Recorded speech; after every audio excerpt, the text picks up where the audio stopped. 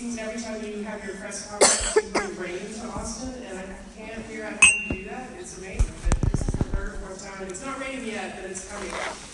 And I'm having some renovation work done on my house, and the entire back wall of my house is open right now, so I'm a little nervous about the rain coming, but it'll be okay, I'm told. I want to start off by talking a little bit about what this year has been like so far. Obviously, it was a legislative session year. Our regular session started in January. We knew we were going to have some very significant challenges ahead of us. I think we were here in February or March, I'm not sure exactly when your spring conference was, but we talked about some of the things that were already happening at that time. We seem to always be fighting for funding for our schools and fighting about school finance and how we structure our school finance system. So we knew that would be on the agenda. We knew that would be a big thing for us, as always. This year, we saw a more concerted effort, especially on the House side, to really try to come up with an overhaul of the school finance system, as opposed to just some of the smaller tweaks to the system that we've done in the last few years. And that effort really was credited to the House Speaker, Joe Straus, his chairman of the House Public Education Committee, Dan Huberty, as well as a number of other leaders in the House who really said, we want to make this a top priority for 2017. We want to come out of this session with some meaningful changes. And they got the House to agree. The majority of the House supported their bill, House Bill 21, that would have been a very comprehensive overhaul of the system. And it called for tapping, in a small measure, tapping into the state's rainy day fund, the Economic Stabilization Fund, but it would have put an additional $1.6 billion into public education, which would have gone a long way. It would not be a complete fix. Chairman Huberty and others have acknowledged that to really fundamentally change how we fund our schools would probably take 2 or 3 sessions to get done, but they saw this as the first step heading into that direction, and there was considerable support for that in the House. Over on the Senate side, it was made pretty clear from the get-go that they did not want to do a comprehensive rewrite of the school finance system. They wanted to just do smaller tweaks, and they wanted to appoint a commission, a school finance commission, to study the issue for 2 more years, and ultimately that is part of what ended up being passed. So there will be a commission studying this for 2 more years, because we haven't studied it enough. And we'll see what happens in 2019 in the regular session. We ended up having an overtime session when we went into special session in July and August. That was very much a manufactured crisis, in my opinion. There were some bills, you probably heard about how there were some bills related to the agencies that license our doctors, some sunset bills that were on the must-pass list. If they did not pass during the regular session, there was the potential for those agencies to have to close their doors. We wouldn't be able to license doctors. That would be very, very bad for our state. So these bills were kind of held hostage during the regular session and held up as leverage to try to get some other things passed that were priorities of the Lieutenant Governor and folks in the Senate. And so that's why I call it a manufactured crisis, that those bills did not pass, and that is what forced us to have to call a special session. And then, in large part due to the pressure he was getting from Lieutenant Governor Patrick, the governor decided to expand the call for the special session, and he announced some 20 topics that he wanted the legislature to work on during that 30-day special session. And a number of those were related to public education. Again, with regard to funding, he at first only wanted them to appoint the commission to study it. Thanks to considerable pressure from educators, and especially retired educators, they did end up adding to the call an item that would let them study funding for TRS care to help our retired teachers afford their health insurance, because those costs have been going up and up and up. The TRS board has had no choice but to raise premiums and deductibles and those out-of-pocket costs for our retired teachers who were struggling. I mean, it's tough when you spend your life teaching and raising up our kids, and then you retire and you have to make a choice every month between, am I going to get my prescription filled or am I going to buy groceries? And it shouldn't be that way. We've got to take better care of our active and retired educators to make sure they aren't forced into that situation. So we are happy that in the special session, the legislature did take a look at this. They ended up putting in about $500 million more for public education overall. That included $212 million to go to TRS Care, which enabled the TRS board to bring down those costs just a little bit. It's, you know, it's still going to be a hard pill to swallow, no pun intended, for those retired teachers with their health care. But it did help, and we appreciate, you know, every extra dollar we can get out of the legislature, we will take it. We also had some very serious threats we were facing, both in the regular and special session. Vouchers is a perennial threat that always comes out with proposals to take some of that funding that would otherwise go to our public schools and send it through various means to private schools or homeschools. And we have always opposed these bills. We don't think we can afford to do that and fund our public schools when our public schools are already struggling financially. And we think it's wrong to send those money to schools that don't have to be held accountable for how they spend it or for how well they educate the kids. And we simply would have no way of knowing how that money is being spent. So we've always opposed these bills. We did again this year. The Lieutenant Governor has made this one of his top priorities every session, but I would say this session more than ever before. He was working with outside groups and really pushing that issue hard. At one point he came out and said, just let us have a vote. Just let there be a vote in the House, because many times in the past these bills would get filed and they'd make it through the Senate and then they wouldn't even get voted on in the House, fortunately for us. But he, you know, this is one of these things where you got to be careful what you wish for, because he got his vote, he got 3 or 4 of them, right? And in each case the House overwhelmingly said no to vouchers. We had cases where 2/3 of the House voted no on those voucher proposals. So I think that sent a very strong message, but that effort is not going to go away. They're going to continue to push for this. They're buoyed by some of the efforts happening nationally and in other states. With the Trump administration and his appointment of Betsy DeVos to lead the education system nationally, she is a very strong proponent of vouchers. They're going to keep pushing this issue, trying to make some federal funds available to facilitate that. So we're going to keep fighting that battle. There's no doubt about that. Another big threat we faced this year, and I think we talked to you about this some in the spring, there were some bills to prohibit educators from using payroll deduction for their voluntary association dues or union dues. This was a very offensive attack on your profession specifically.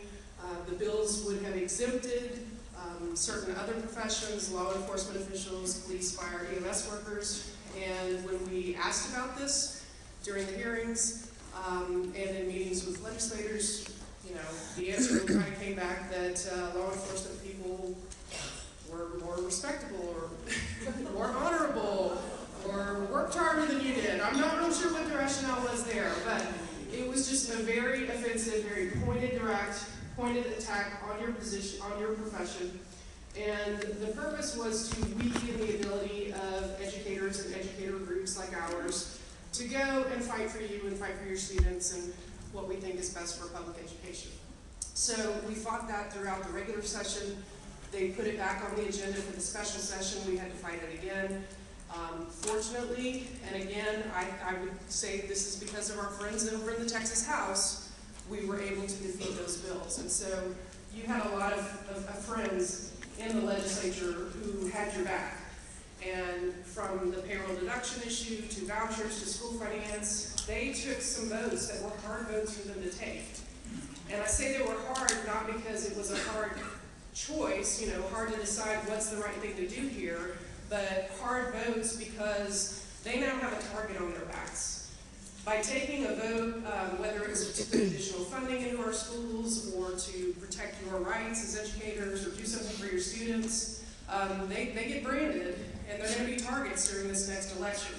So I know that there is a great deal of disappointment out there among educators and this feeling that, oh, you know, we just need to vote them all out. We need to get them all out of office. Well, just keep in mind that you do have some friends. You do have some allies in the legislature, and we need their help, and we need to keep them around. And that's one of the things we'll be working on as we head into election season, which is really upon us now. Here in Texas, because of redistricting, because of how we have drawn our legislative districts, the vast majority of our election contests are decided in the primaries. So they're decided in March, not in November, in the general election. I know that is disappointing to a lot of folks, but that is just the reality of it. So we have to acknowledge that and make sure that we are getting the education community out to the polls in March for those very critical primaries.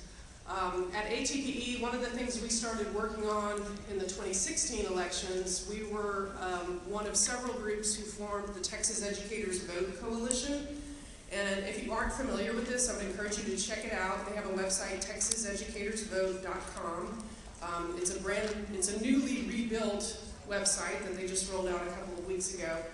But this was an opportunity for us, for Texas Association of School Boards, a number of the administrator groups, PTA, League of Women Voters, just a really diverse coalition to come together and figure out what can we do to make it easier or more enticing for educators to go to the polls. And we really wanted to create a culture of voting in our schools. We haven't had that in the past, to be honest.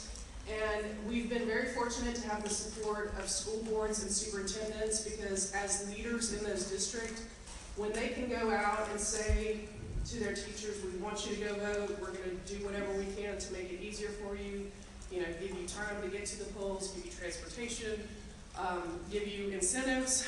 You know, these are things that we want to hear about and we want to spread around so that it can be done all over the state. Excuse me. We learned some interesting things in the 2016 election about what motivates educators.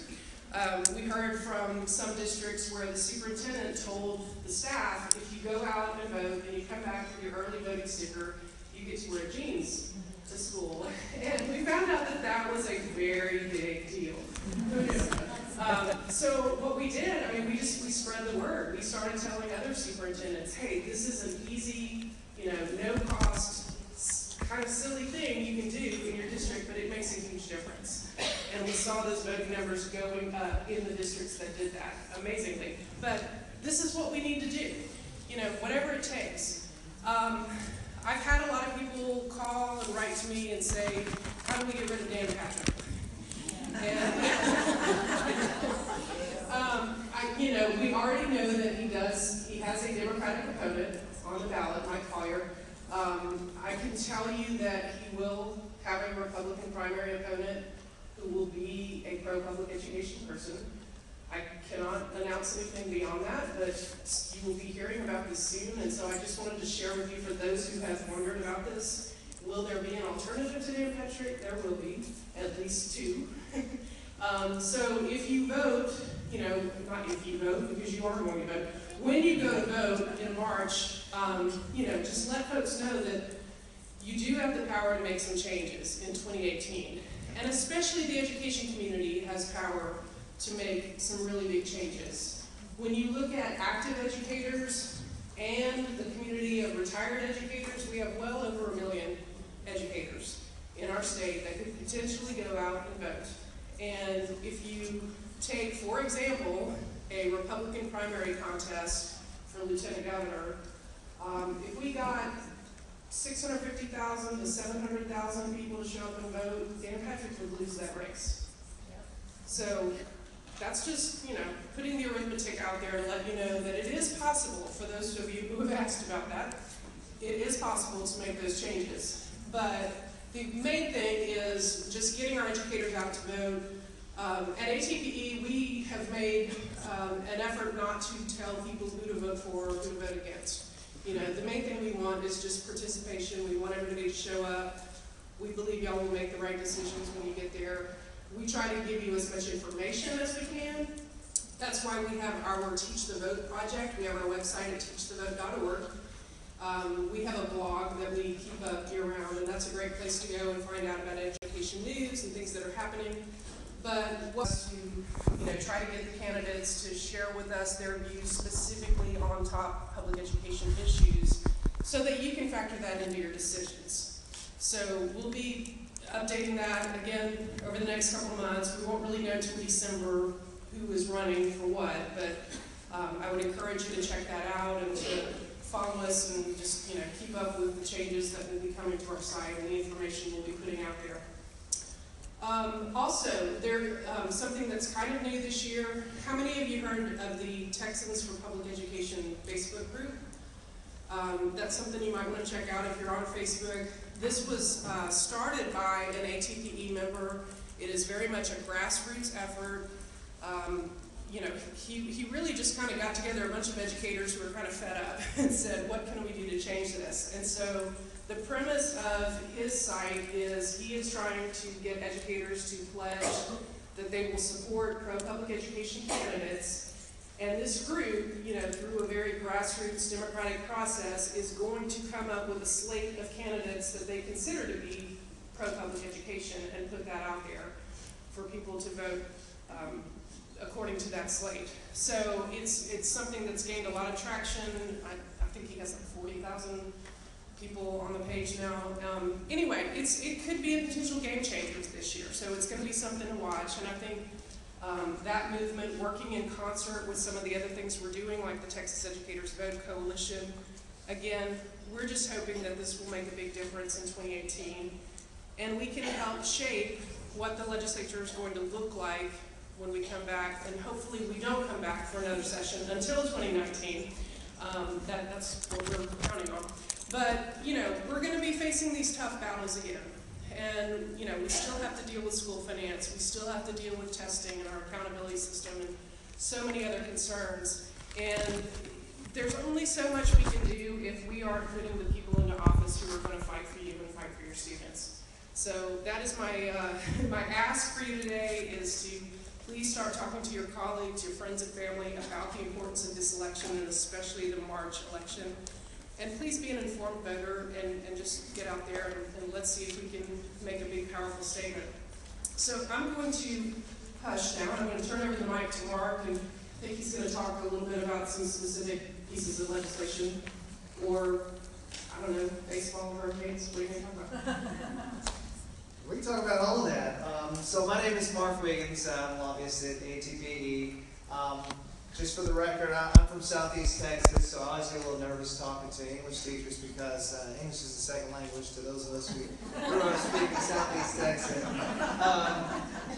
Real quick, who all in here was affected by the storm? Okay, I thought there'd be more, but just briefly, I'll give you an update here. So part of my responsibilities is watching over the House, the Texas Legislature, the adult state, and the State Board of Education and the state agency. And at our last State Board of Education meeting, we got an update from the agency on some Harvey-related stuff. So just for y'all, those of you who are out in the affected areas, this might be interesting to you if you haven't heard it already.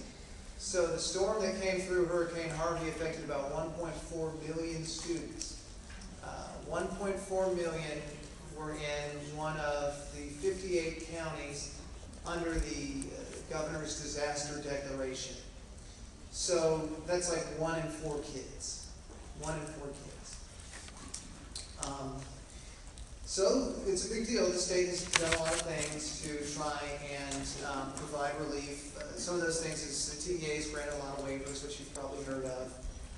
They've done some stuff with the minimum instruction days and what have you.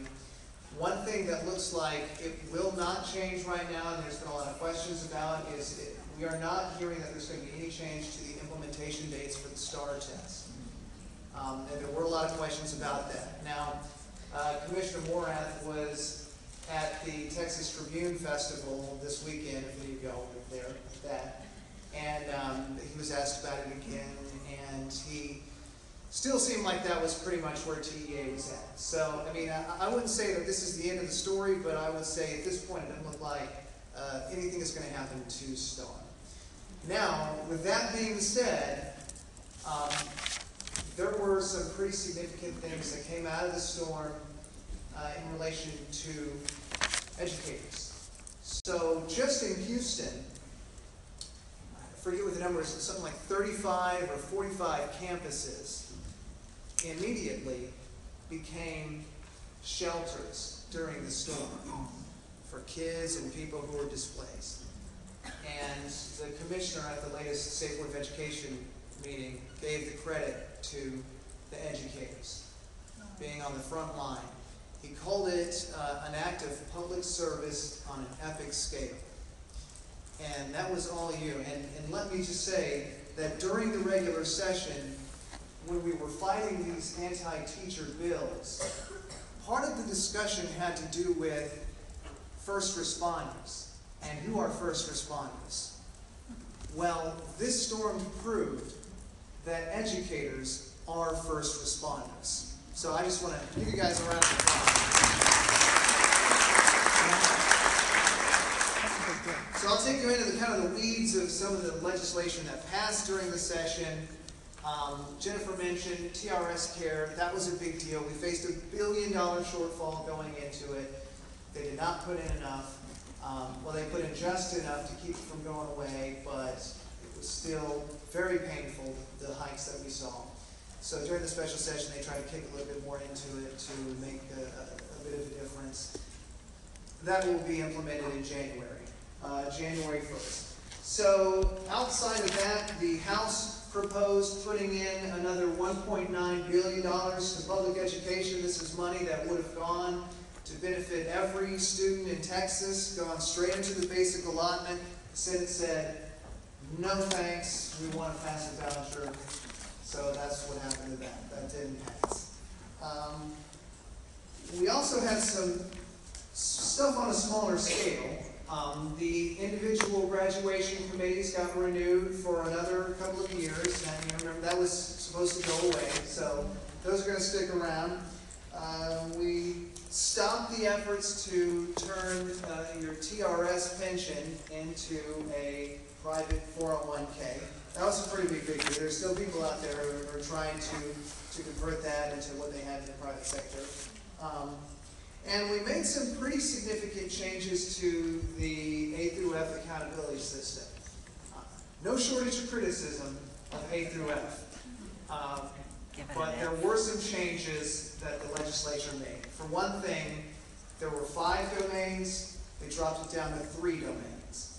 And local districts are going to have the option of coming up with their own sort of local metric for scoring, which they'll be able to do here in the next few months. In a few months, they'll start working on that. We did not get rid of the summative score. So the score that labels each campus and each district either an A, A through F. That's going to stick around.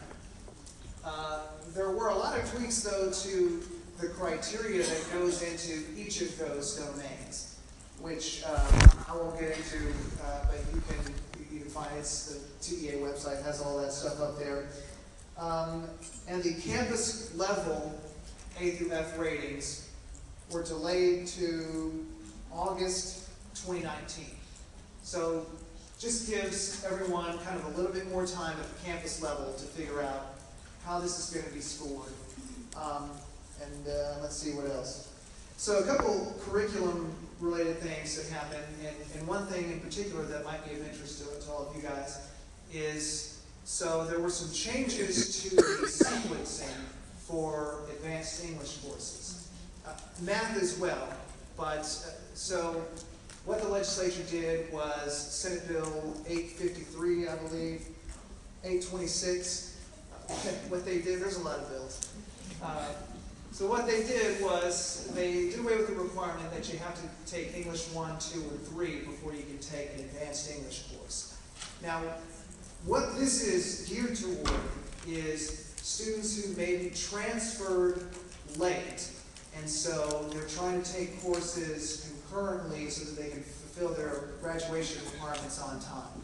Maybe they transferred from Oklahoma or somewhere where it's not quite the same curriculum requirements, and they don't have that necessary class. And then the other would be someone who, for example, failed in English early on, and it set them back a year. They could just take that English 3 and their advanced English course concurrently. Where that is right now, since the legislature passed it, it was signed in May by the governor. Now that goes to the State Board of Education, which is going to have to go through a rulemaking process. In the special session, there were some school finance related things that Jennifer's already talked about, and I'll just give you the bullet points of the school finance bill that came out. Again, the House wanted to spend about $1.6 billion that would have gone to every student. Again, ran into a roadblock in the Senate. What they were able to get was, as she mentioned, just a little extra money for TRS care. About $150 million is going to go to, if any of your school districts are going to lose ASETAR funding. This is a grant program that will help them. About $40 million went to small school districts. About $40 million went to some grant programs for autism and dyslexia. So some good things came out of that. We're also going to get a commission to study school finance, which we're going to have to watch really closely to see what they come up with. And then, let's see, there's that little teacher pay thing as well. And the governor came out, we're very excited. The governor came out and said, hey, teachers need to pay more. You need to get paid more. Yes, we agree. This is great. The only problem is, he didn't want to pay for it. So, that really didn't go anywhere. Now we proceed into the interim, which is a period of rulemaking, which is a period of implementing all of the things that were passed during the legislative session. And that happens primarily at the State Board of Education. And as I mentioned, the State Board just met. I think since we spoke last, they finished the English Language Arts TEKS, English Language Arts and Reading, which I guess y'all have already heard about, and the Spanish Language Arts and Reading TEKS as well. Now, something along the lines of 500 people signed up to be on the TEKS review committees, and that really sent a message to the State Board of Education that teachers are really interested in being part of the TEKS review process. And they want to accommodate that. So what is happening is, in the last couple of meetings, they have been talking about a new way to do the TEKS review and streamlining process. And from pretty much this point forward, they're going to use a new process that is going to incorporate a lot more educator input. Instead of having just one group of educators that goes and digs into the TEKS, they're going to have sort of a rolling group where they'll move, a few dozen people in for a couple weeks, and then they'll move in some more, and they'll kind of trade out. And what they're hoping to do is to just engage a lot more people. Because again, there's a lot of interest in being a part of that. And I will give credit to the State Board of Education, which may be surprising, but at least this board seems interested in what you have to say. So we're going to work with them as long as that's the case. Let's see what else we got. And just for those of you who have some concerns about TRS care, you should know that the TRS is going to be on and I think they're currently in the middle of a statewide tour where they're doing questions and answers and some very long, extended discussions about what is happening to retiree health care, and they'll answer your questions. We have some information on our website about when that is coming to you. Also, at the agency level recently, there was another little piece of legislation that had to do with computer science, and there was a bill during the legislative session that will allow advanced computer science courses, to get credit for English as a second, or for a language other than English. So you'll get your low credit for computer science course, like computer programming, because sort of the big idea being that you're learning a programming language that should count as a language. the board is in the process of figuring out exactly how that's going to look, because we're getting into an area, especially like with AP Computer Science, where does it count as a math credit? Does it count as a language credit? They're going to have to decide if it counts as one or the other or both. They're also looking at some of the performance acknowledgments for diplomas to show, for students to show that they're college ready. There are going to be some decision points coming up with regard to the ACT Aspire test. How many of the sections of the ACT Aspire need to be taken in order for a student to qualify? The test currently has 5 sections, and reading and writing are 2 of them. And currently, if they earn the benchmark score on 2 of those tests, they'll get a designation on their diploma. So is that fine? Do we want to keep it there? Do we want to expand it out to, say, math, science, and some of the other sections? They're also going to face a decision point on the SAT acknowledgments, and where do we want to set the cut score for the English reading and the math section. So there's the 2 sections of the SAT. Where do we want to put the cut scores? Right now, they're a little bit lower, I think, than what the SAT benchmark is, the College Board, where they set their benchmark at. So there's going to be a discussion at the State Board about where we want to put that performance benchmark for our students. So if you have a real strong opinion about that, your board wants to hear from you, and they're going to do decision making on that. And if you want to relay your opinion on that, you can always reach out to us and let them know what you guys are thinking. I think that just kind of is a brief summary of some of the sort of more granular bits of legislation that have come out of the legislation. But I think the overall picture is, as Jennifer mentioned, there's this crazy attack on educators, and it is really only coming from a very small but very loud corner of the legislature, concentrated specifically on the east side of the Capitol building within the Lieutenant Governor's chamber, which is frankly, it's difficult to understand what the issue is over there. But credit where credit is due, the Texas House has fought tooth and nail to try to get some kind of funding, of relief, of support for educators, for schools, for students, and have just run into a continual roadblock in the Senate, which is kind of baffling.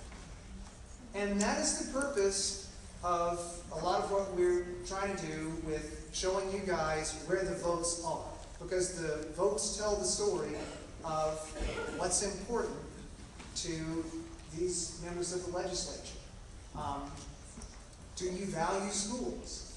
Do you value students? Do you value teachers? Well, all you have to do is look at the voting records and you can tell.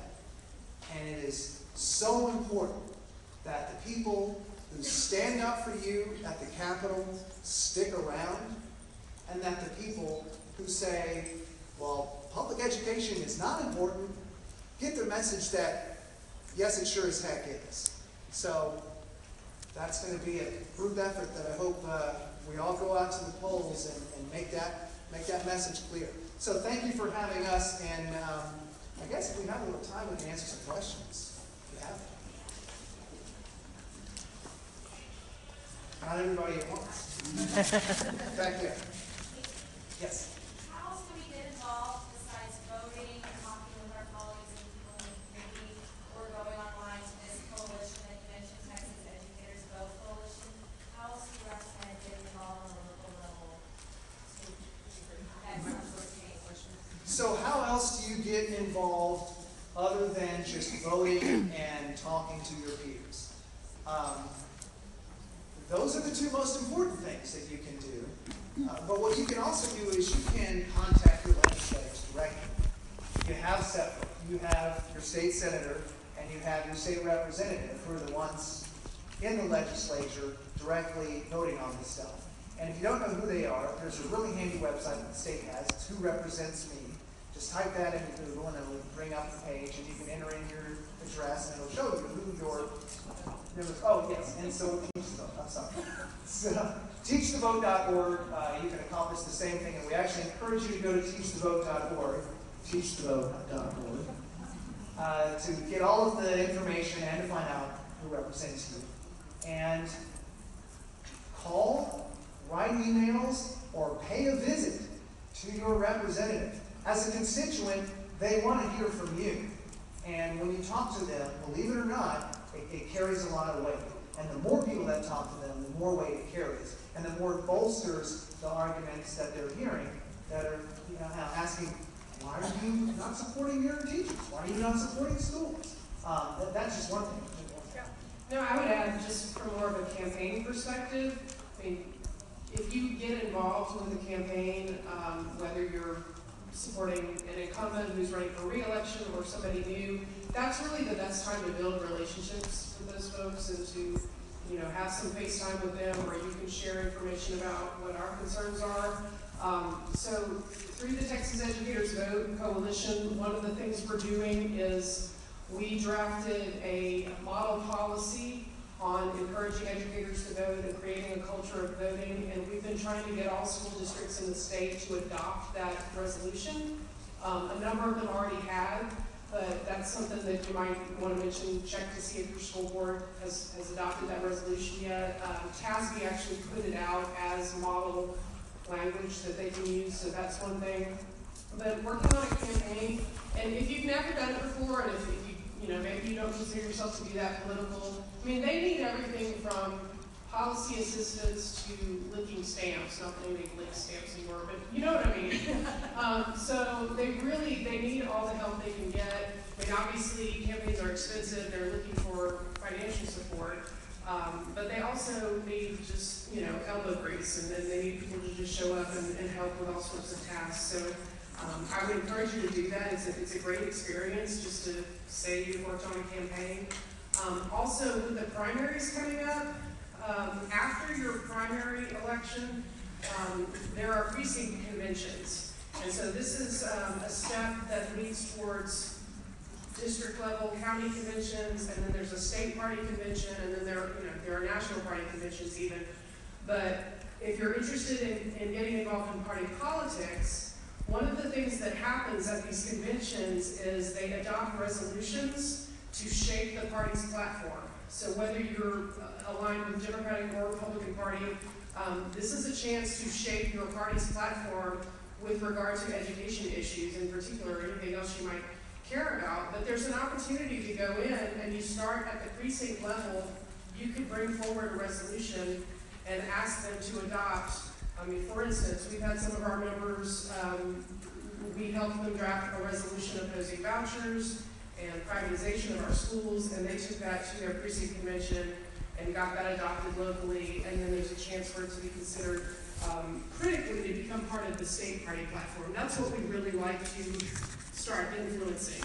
So we'd really like to see educators and just people who are connected to the education community getting more involved in party politics to shape those official platforms, to serve as a precinct chair. There are many, many opportunities to become a precinct chair, so that's something that you might want to look into as well. And we have information about this on teachthevote.org.